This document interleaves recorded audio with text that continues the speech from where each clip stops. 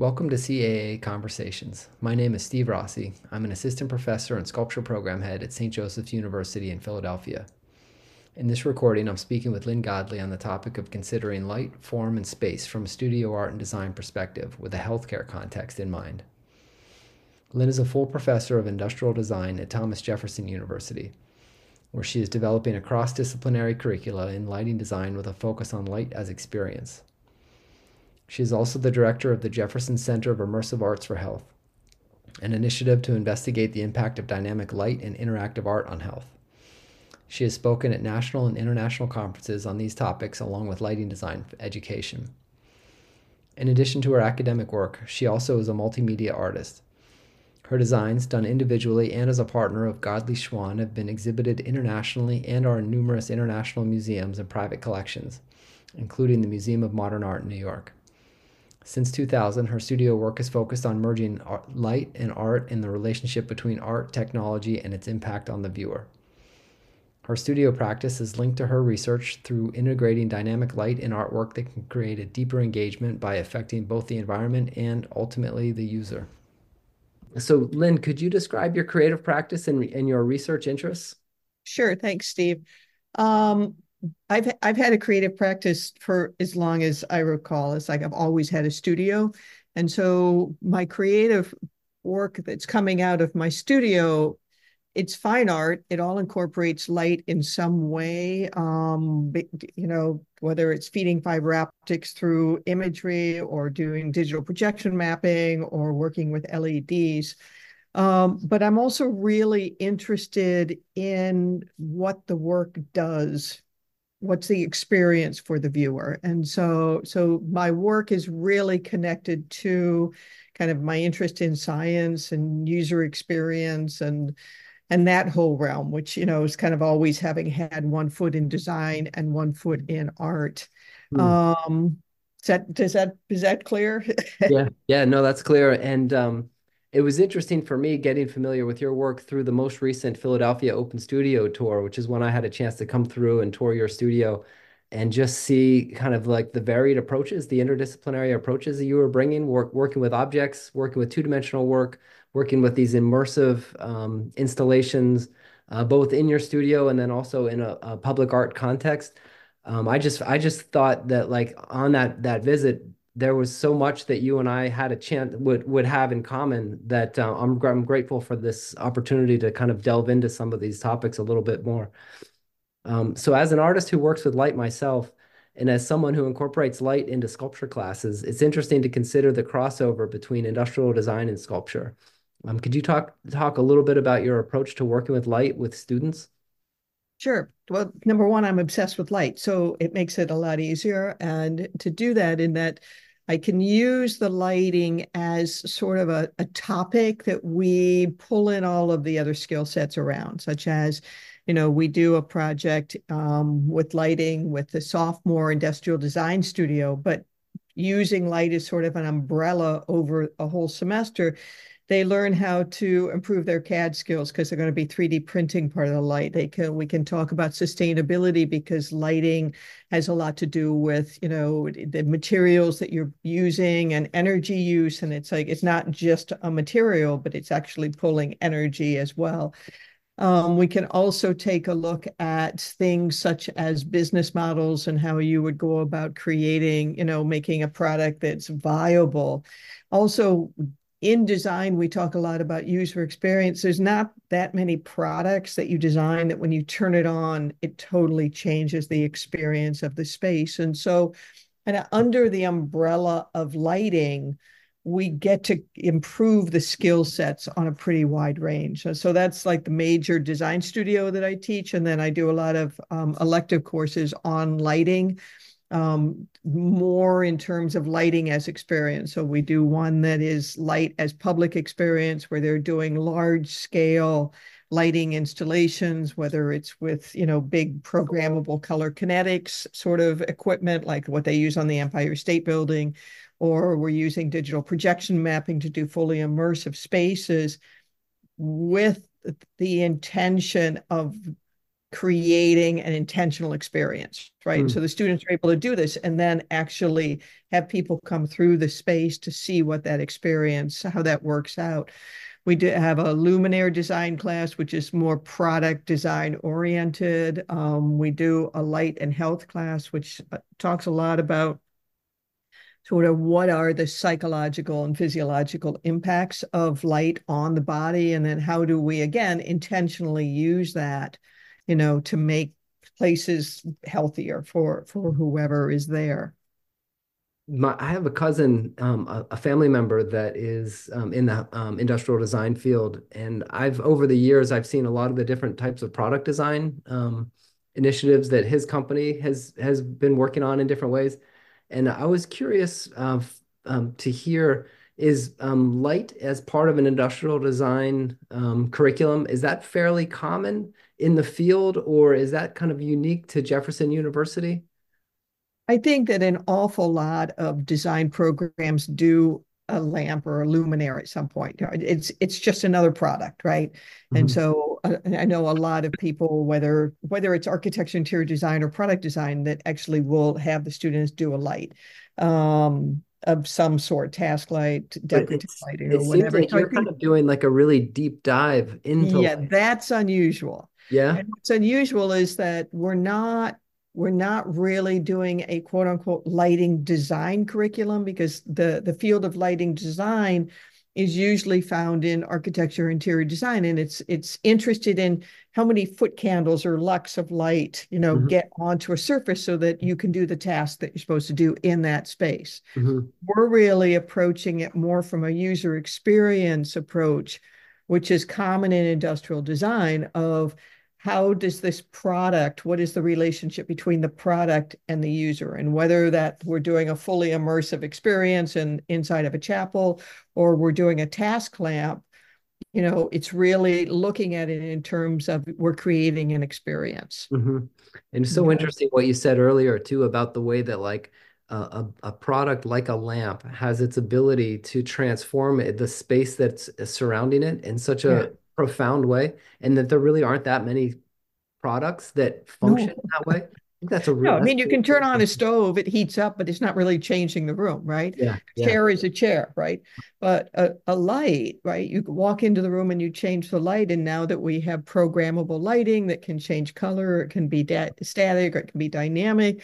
I Hmm. mean, you can have multiple light sources so that you can kind of change the mood of a room as you Hmm. walk in, and depending on what tasks are taking place, it really has that ability. And now that we know that, in addition to kind of a visual and psychological impact of the light, that it actually has a physiological impact on the body because of the wavelength, it's a whole other area to think about in terms Hmm. of how are we using this object, right? That puts out light, which seems very kind of ethereal, but we're learning so much more about its impact on us.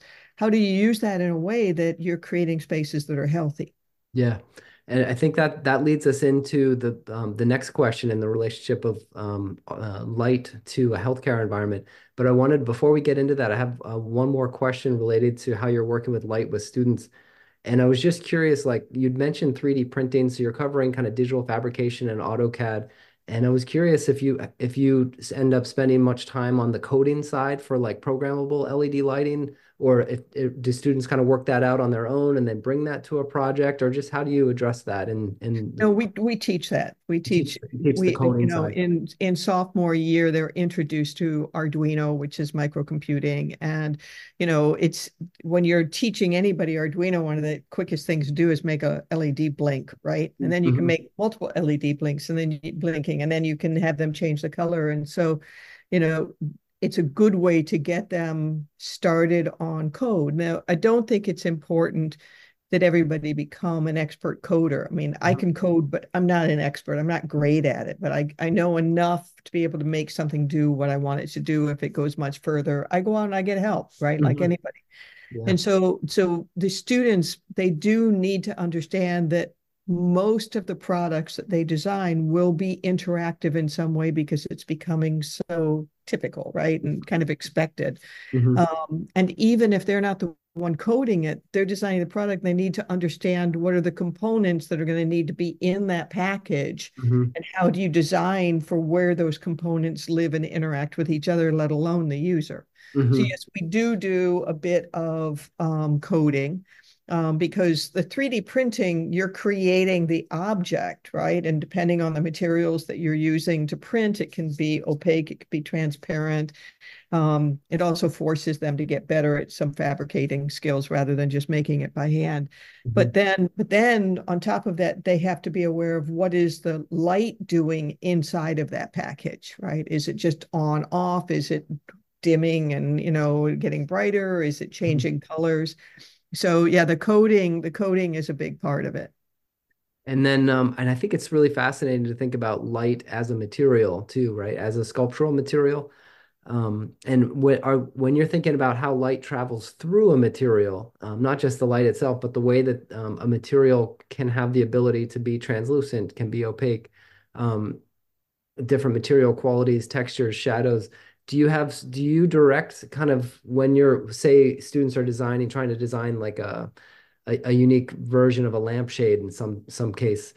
Are you sort of providing materials in a class context that students are then experimenting with, or are the students going out and sort of grabbing their own materials? Or how do you shape that part? I think both. I think, because most of the students come in, they don't know any of this, right? And so when you talk about how light either transmits through a material or reflects off of a material or is absorbed by a material, or all of the ways that light interacts with Mhm. other surfaces or through other surfaces, when you first talk about that, their eyes are just glazing over because they have no Mhm. idea. And so I do bring in a lot of things. And then you talk about, using light and how do you mix the color? Well, if I have a cylinder of paper and I cut some holes in it, I put an RGB light inside there.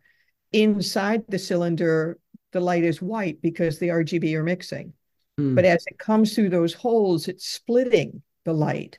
So everything outside of the cylinder is split into red, blue, green, right? mm, And so they start to understand by actually making, right, and seeing what happens, mhm, how light interacts. And it is interesting because a lot of times in industrial design, students never get off of CAD or their sketchbook, right? They never have to actually build something because they end up with this beautiful render of something. You mhm, can't render light, mm, right? You mhm, have to make something that you can try the light out in what is the lamp source, because all lamp sources, when I say lamp, it's the light source, right? Like what would be considered a bulb or an LED. But all of them put out different color temperatures or different color or different intensities, and mhm, they're powered by different types of drivers. And so it's important for the students to be able to test out a lot. And so we have built up a pretty good library in our department as far as different types of light sources that they can use, whether it's a pinpoint or an array or whatever, so that they can see the difference, right? mm. Because otherwise they go to the store, they buy the first thing that they see on the shelf, right? And that's Yeah, it. yeah, And yeah. so it's yeah, it's pretty broad so that they can experiment. Mhm.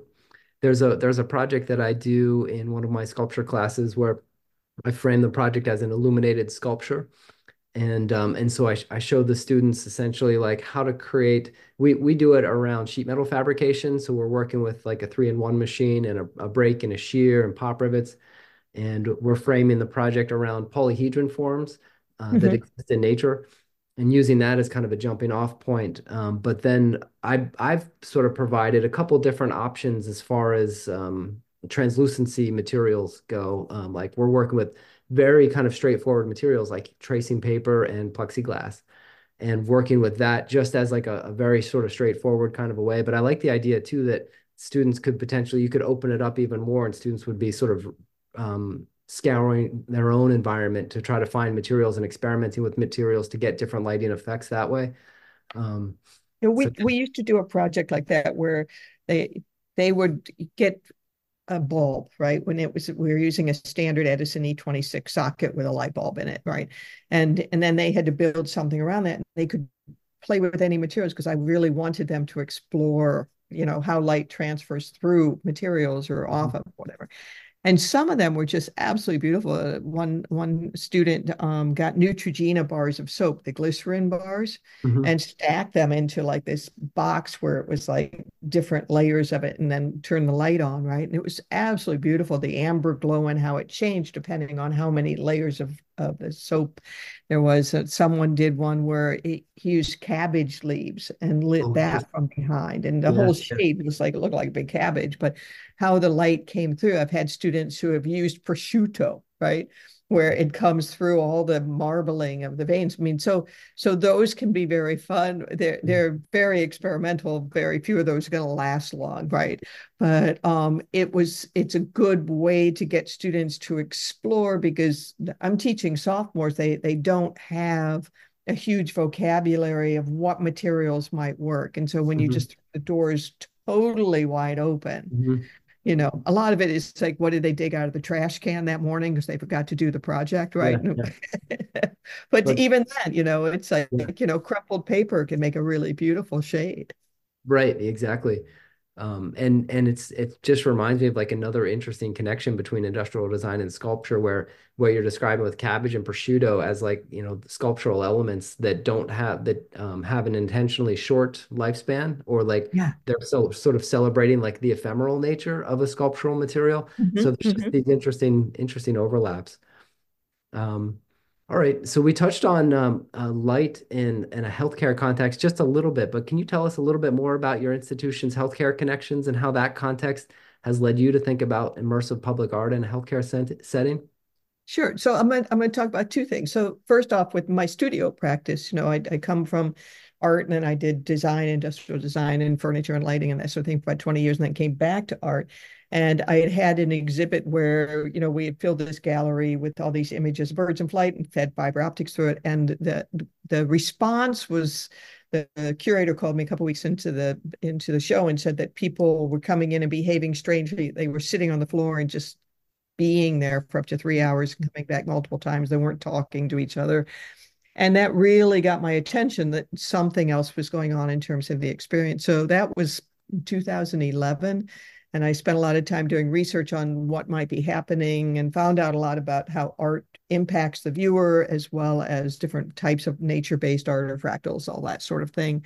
And then we looked at the light, and it had to do with the wavelength, that it was the same wavelength as is used in light therapy a lot. And Hmm. so that for me really got me interested in, like, how could we use this artwork that has light in it as sort of therapy, right?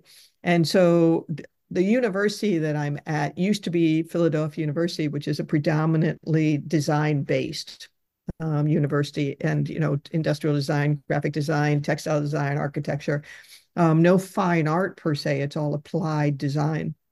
And about 4 or 5 years ago, I guess, we merged with Thomas Jefferson University, which is a huge medical institution, and it's also linked to Jefferson Health, which is, at this point, I think we're in 19 hospital systems. So it's a huge healthcare network, right? Well, both with the university and with this. And so it has opened up a lot of opportunities for us to collaborate with healthcare and have the students take more classes or do more work where they're actually designing based on real research in healthcare, and then able to prototype anything from prosthetics to lighting to medicine delivery sort of apparatus that can be tested.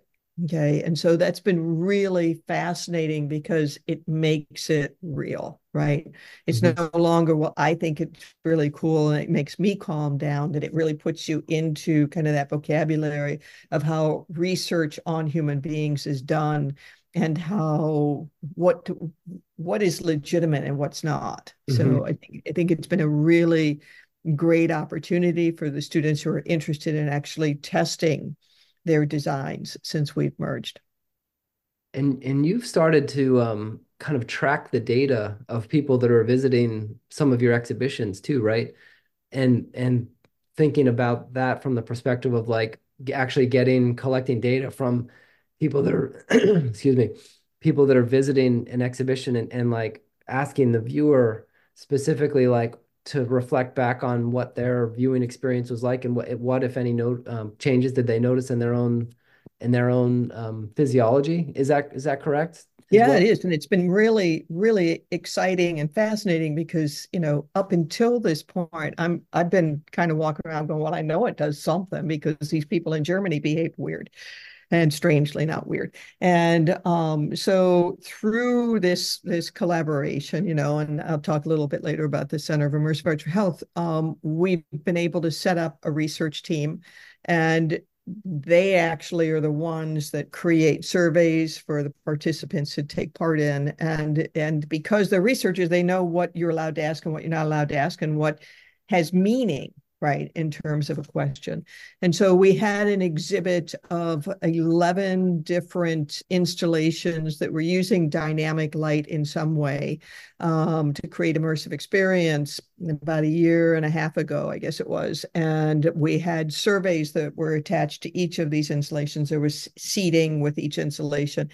And we had about 200 people take part in those surveys. It was, simple questions. How long did you sit and engage with this piece? How would you describe it to somebody else? That sort of thing. And overwhelmingly, people said that they felt calmer by sitting with the work and engaging with it, more introspective, more at peace. There was one piece that did not get that reaction, but I think it was because it was in a smaller, darker room than the other pieces were. The speed of the light change was a little faster, contrast was a little higher. Mm. And so that was really, it was just really interesting to start getting some feedback about it. And so since then we've done one other project where we did surveys, and that one we're still piling through all the data to kind of decode what we got back. But overwhelmingly, the responses were really good in terms of this fully immersive experience. And that one, we actually did a pre-survey and post-survey so that we could gauge the difference between when people, before they went into this experience and after they came out. Mm-hmm. And then we've got another large study that will start this spring. And that one's actually going to be in a healthcare environment, which is good because the one that was at the gallery, it was great. But Mm. how stressed are people at a gallery? Whereas we know in waiting rooms, you're Yeah. stressed, right? No Right. one goes to a waiting room and just feels happy, Mm-hmm. right? Yeah. So I think that one will be really interesting to start getting the data back in as far as what is the response. Yeah. Yeah. Really interesting. And also interesting that you mentioned the institutional merger that your university went through. Because I'm teaching at St. Joseph's University in Philadelphia, and St. Joseph's recently merged with the University of the Sciences, and that merger brought in a lot of healthcare related fields into the university's course offerings. And so the art department, we were trying to be strategic about like how could we position the art department in such a way so that we would be kind of part of that merger conversation at the university. And so one project that I did in a studio art context was I reached out to a colleague in the originally U Sciences and now St. Joseph's University occupational therapy department to see if there was interest in a collaborative idea around the focus of prosthetics and sort of thinking about like how could studio artists address a prosthetic solution a little differently than how an occupational therapy student would do it. And what are the similarities? What are the differences in our creative processes and also in our design iteration? And so we used it as an opportunity for both fields essentially to sort of share their research. My students were sharing their sketchbook drawings, their thumbnail sketches, the screenshots from their Tinkercad files that they were using and to create these sort of 3D printed prosthetic solutions. And then the occupational therapy students were doing the same thing, essentially. They were showing my students their Tinkercad files that they were creating. And the difference in both of our approaches was that the studio art students were really thinking about aesthetics, whereas the occupational therapy students were really thinking about practical, functional solutions that would be more for like object modification. So like how could you redesign a doorknob to work if you didn't have an opposable thumb, or like how could you design a device that would allow a person to string together like a button or work together a zipper. So things like that would be a challenge. And the real value that the studio artist brought to the conversation was that we were really thinking about aesthetics from kind of like from the start, not so much about function. And one of the things that was that the Linda Lemish, who was my colleague in the occupational therapy department, had pointed out was that quite often there's a high rate of abandonment with prosthetics devices because people just aren't connected to them, or they're trying to look so lifelike that that people find them to be sort of distracting, and they'll actually choose to not use them rather than to wear this sort of creepy half flesh tone device. And so for the occupational therapy students to sort of see ways that we were working with different colors in our 3D printed filaments, um, and just sort of thinking about formal relationships of like color, pattern, texture, positive space and negative space from an aesthetic point of view, I think we were able to have a really kind of valuable conversation there. So it was another example of like the way the healthcare course offerings, where we were able to kind of like find these interesting starting points. And I was able to connect it back to these different art historical precedents related to kind of performance art related. And I brought in Rebecca Horn and Nick Cave and a lot of the whole tradition of like wearable sculpture, and even within the jewelry tradition, where people are really thinking expansively about like how an object can be worn on the body and thinking about the body as a site. So it brought in all these different connections for a studio art class that I never would have imagined had the institution not had these kind of healthcare departments to partner with. For the next interdisciplinary connection that I'll be doing with this project, I'll be partnering with Mercer Gary, a colleague teaching in the Department of English and Philosophy at Drexel University. We'll be developing connections related to disability justice and bodily autonomy.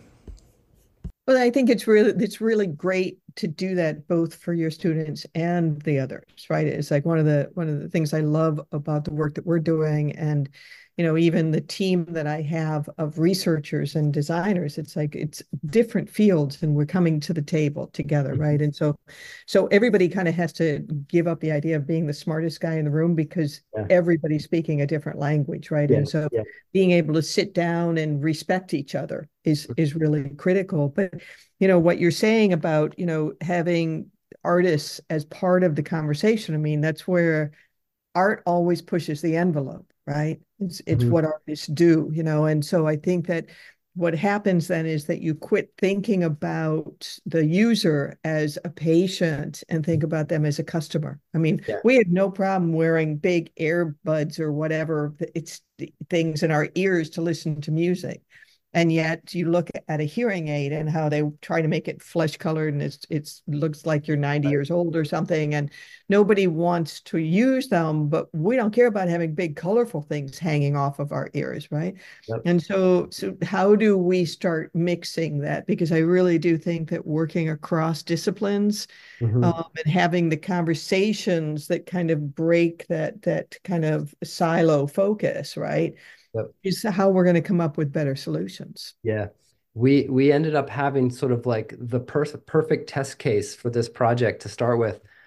There was an artist named John Powers who lost his thumb and his ring finger of his left hand in a table saw accident. And he put out a call to artists and designers, friends of his, to think about designing creative prosthetic solutions, so that, as he put it, like he could always choose. If he was going to a dinner party, he'd always be able to have a different thumb to put on that night. And so for him, like he actually met with our class, and he met with the students for like in-process studio critiques. And it was really nice because, as the person, as the patient, in a sense, that needed a prosthetic device, he was really able to give the students permission, especially the art students permission, to really think outside the box and really think about it from a creative aesthetic angle. Yeah, exactly. It's like that the model, Amy Mullins, who's a Pennsylvania born, and I remember she came to our school one time and talked, and she said that she'd go into a modeling agency and they'd be like, well, how tall are you? And she'd say, how tall do you want me to be? I could make that prosthetic, because she had lost both of her legs at the knee. And so, thinking of it not as a disability, but an opportunity. Right? Exactly, as an opportunity, yeah. And that created so many opportunities to then think about like the body as a site too. Yeah, And I think exactly. then, Yeah. we've expanded the sculpture sort of off the pedestal back to the viewer's body and the wearer's body. And that for that, especially at like an intro level sculpture class, that ends up being a fairly radical concept for What students a to. wonderful way to put that, getting it off the pedestal, because the arts didn't start on a pedestal. The Mhm. arts started as part of our lives, right? Yeah, And yeah. objects and wearables and ritual objects were things that were part of our lives. And somewhere along the line, art became so removed Mhm. from our lives and also became this really expensive commodity that most people, just say they don't understand anymore. But Mhm. how do we bring that back into being part of our lives that has value, Right, right? right. Yeah, that's a really interesting connection to make right there too, where it's Yeah. not the art making and the art experience is not necessarily separate, right? They're kind Right. of one and the same Yeah. essentially. There's that book that just came out. I know you and I have talked about it, Your Brain on Art by Susan Mhm. Magsim and Ivy Ross. And it's an amazing read for anybody who's interested in the arts as far as how valuable the arts are. Whether you're making art or even just doodling can decrease your stress level by like 60%. It was crazy. Or whether you're taking part in the art activity or you're viewing the work, right? And how we need the arts, right, in our lives. And so I do think it's interesting, this whole conversation of how do we move from thinking about the art as this really precious commodity to how does art become part of our lives Mhm. again, right? Right, right. Yeah, really, really interesting question right there. Um, all right. So just moving on, you touched on it a little bit. Could you tell the listeners a little bit about the Jefferson Center of Immersive Arts for Health and the 2002 Immersive Arts for Health Student Design Competition? Sure. So it's been a few years now. I opened this up, and what had happened was that the at that time the president of Jefferson Health had come to my studio, and he knew the work I was doing, and had asked if I could come in and do some big. Sorry for that. Someone's cutting something in another studio. So he had asked if I could do some big scale commissions, and which would have been great financially, but I'm looking at it going, what would be more interesting to me is how about we first build some sort of way to research the impact and then you start commissioning the work, right? So that we know what it's going to do. And so that really got this whole idea of what would that look like. And because I'm so involved in work that is dynamic in some way, you call it new media work because basically all of new media work is dynamic light, right? In some way, whether it's VR or projection mapping or LEDs, whatever. It's all light that is changing in some way, whether it's on a screen or not.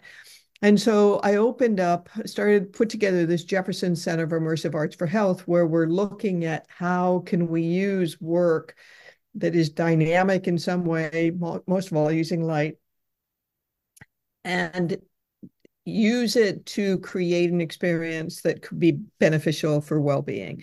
And so it is now this platform where we develop curriculum. We work across so that we're teaching students how to do this. We're working across departments and other universities, connecting kind of the design process and the prototyping with research so that we can actually test things. Mhm. So that's been a kind of a nice platform from which to do other projects, like some of the ones that we talked about earlier, like in the chapel and the competition, because it helps sponsor those things. It also helps connect me with other institutions. So the 2022 student design competition, what we did was, and this was part of that exhibition that we did that we actually first tested the response, is we put out a call to universities around the globe, because I really love big, unwieldy projects, for the students to use research, like real research that's been peer reviewed and published, um, to come up with some sort of idea for something that could be used in a waiting room, some sort of dynamic work that could be used in a waiting room, that could be good for well-being, could calm people down. And so there are certain criteria there. It's not a gallery. You can't turn off all the other lights. So it has to function in a space that's going to have other lighting on it.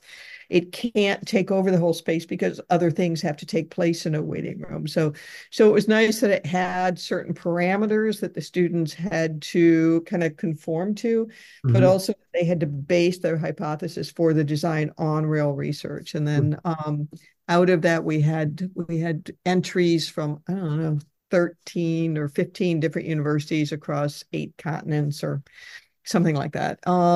We So interesting to use the waiting room as the site, essentially, and all of the different sort of contexts that a waiting room brings, right? Where you have sort of you have a captive audience. They're not necessarily an art viewing audience. Everybody's a little bit anxious, and so there's sort of this built-in premise. Essentially, it's perfect demographic. almost Yeah, a perfect call too. demographic. Yeah. Yeah, in terms of like a project brief, right? Like how can we calm this population down? How can we sort of do something to meet this need that we all share when we're in the Well, environment? the other thing to keep in mind is that I think that it was James Turrell who was talking about his work, which is all of these big immersive experiences, that you need to commit time in order to have an immersive experience. Nothing's going to happen if you just walk past it in the hallway, right? And so to put these pieces in a space where people are stuck, right? And it can be anywhere from 15 minutes to hours that people Mhm. are sitting in these waiting rooms. Mhm. It's the perfect opportunity for an intervention, right? And Yeah. so I think that and then you can get into all of the other discussion around, well, what is it an emergency room? Is it Mhm. pediatric, et cetera, et cetera, et cetera. Yeah. But it made for a good site, Yeah. to start off with. Yeah. Really, really interesting there. Um, do you want to talk a little bit about the some of the work that you did with the Raven Hill Chapel and the Sure. projection mapping that you were doing there? Yeah, so that was a course. The course Lighting is Public Experience, where we do large scale kind of immersive experience things. And we took over a chapel on our campus. It's a beautiful little chapel. And we used about nine projectors, I think it was. And the idea again was the students worked with student health services, as well as our research team, which is the one of the women there is head of behavioral medicine. She's a psychologist. Another woman is head of population health, so she really deals with what kind of interventions can you do that can change behavior. One of the other researchers was head of the Center of Autism and Neurodiversity. And so the idea was to create an immersive experience. And everybody's been to these Van Gogh experience and that sort of things, which mostly is entertainment, right? But could we create an experience with the intention that it would calm people down? And so the students did a lot of research and found, different types of imagery, nature-based imagery, colors, speeds, sounds that have been proven to relax people. Do And you they created the fully immersive experience in the space. It was absolutely breathtaking. It was really beautiful. do And you we talk had do you talk about sort of biophilic design and Yep. Yep. design Well, this? they find that they go out. I don't give it to them. I mean, they had Oh, to go okay. out and Okay. and dig up the research and I'll give them like clues, like Mhm. find it's like I can say nature does this stuff, but then they would have to bring the papers in to say Okay. here's the paper that proved this, right? Cool. Because none of it, we really insist that it's based on research, right? So they can't say, well, my teacher told me this happens, right? Yeah, yeah. It's like, so they would have to find the papers that had proven that looking at fractals calms people down, or biophilic Mhm. design calms people down and lowers their amount of time in hospitals, et cetera, et cetera. And so all of it was based on peer reviewed research. And then they create this experience. It was open for 3 nights towards the end of the semester, which is when the student anxiety level is pretty high. Mhm. We had I don't know how many people. We probably had over 300 people come through the space, but we had just under 200 that completed both the pre-survey and the post-survey, because Mhm. we only are using the surveys where they took part in both. Okay. Mhm. If they did the pre-survey and then threw the post-survey away before they left, we didn't count them as part of it. And overwhelmingly, the responses have been pretty mind blowing, as far as the result and how they really felt more at ease or more relaxed after spending time there. And we did bring a group of, it was from, I think, oh, I'm going to guess at this. I think the youngest was around 8 years old and up till maybe 30 years old, a group of people on spectrum. Okay. And, some of them were really bouncing off the walls when they walked into the space. Some stayed for up to an hour and a half. Some came with their parents.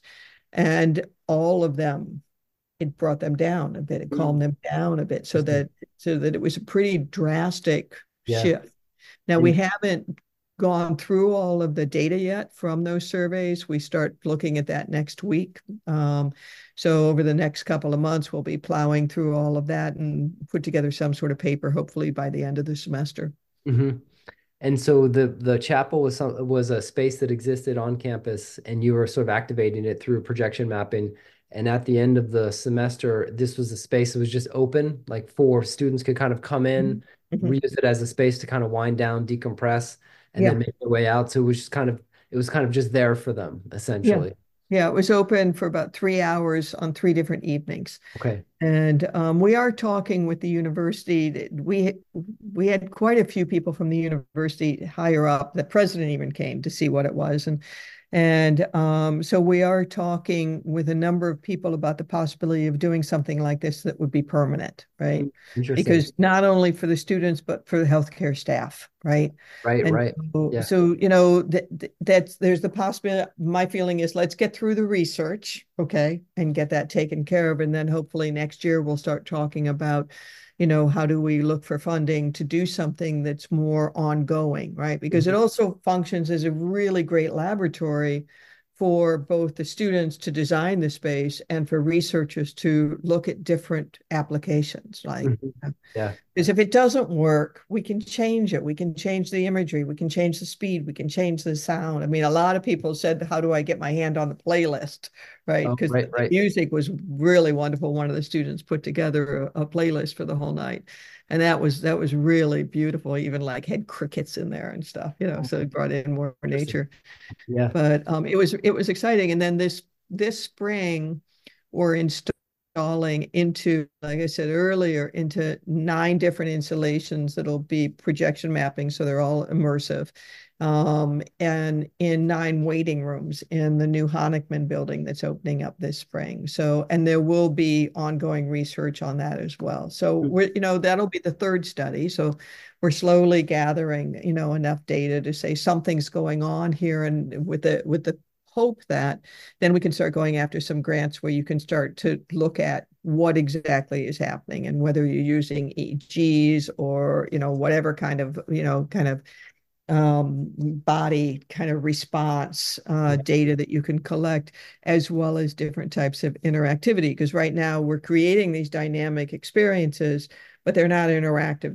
They're set, right? But it's possible to do something where someone could come into a space, such as, once you get out of the main waiting room and then you go into another room and you sit there for another hour waiting for the doctor, you could actually control it, right? So that you could make it slower or faster. You could change the colors or the imagery. And so all of that is possible, but for that, you do need funding to start putting those sort of projects together and to do more testing in terms of what is the kind of body response. Yeah. Yeah. Interesting. And one last question on projection mapping before we wrap up. I was just curious, how much time do you spend kind of getting students familiar with that software before they're kind of like ready to go and like work in the space? Oh, not much. Not much. They pick it up really fast. Most of the students that I have, they're juniors or seniors or grad students. And so they've all been doing software of some sort, and projection mapping, it's not that complicated. It's, getting used to creating all the different layers, right? But we use MadMapper mostly. There's a few others that we've used in the past. Right now we're using MadMapper until someone designs another software that's easier to use than that. And so the students are really good at picking up and running with it. And it's funny because I use projection mapping in my studio, and every time I teach the course, I learn something new because the students keep pushing it, Yeah. go after, because I use it to do exactly what I need. But, I'm not mapping 3-dimensional objects. I'm mapping 2-dimensional spaces. And so, they seem to be able to run with it pretty quickly. So That's maybe always a couple of weeks and they're up and running. Yeah. And that's always exciting to sort of introduce a tool that somebody's going to use in a class in a way that you don't even imagine it being used. Oh yeah. I always find Yeah. those to be really exciting moments. Yeah, it was great. It was really good. Yeah. Well, Lyn, thank you so much for your time. It's been a fascinating conversation. Thanks for having me, Steve. It's nice. It's nice to follow up on this. It was fun when you showed up at the studio, and get to know you. And then I bumped into you at that one talk downtown. Yeah, yeah. But no, this is great. And hopefully it will be of some help to someone out there who's interested in doing this kind of work. Yes, definitely. Thanks again. Really Okay. appreciate it. Okay. Thank you.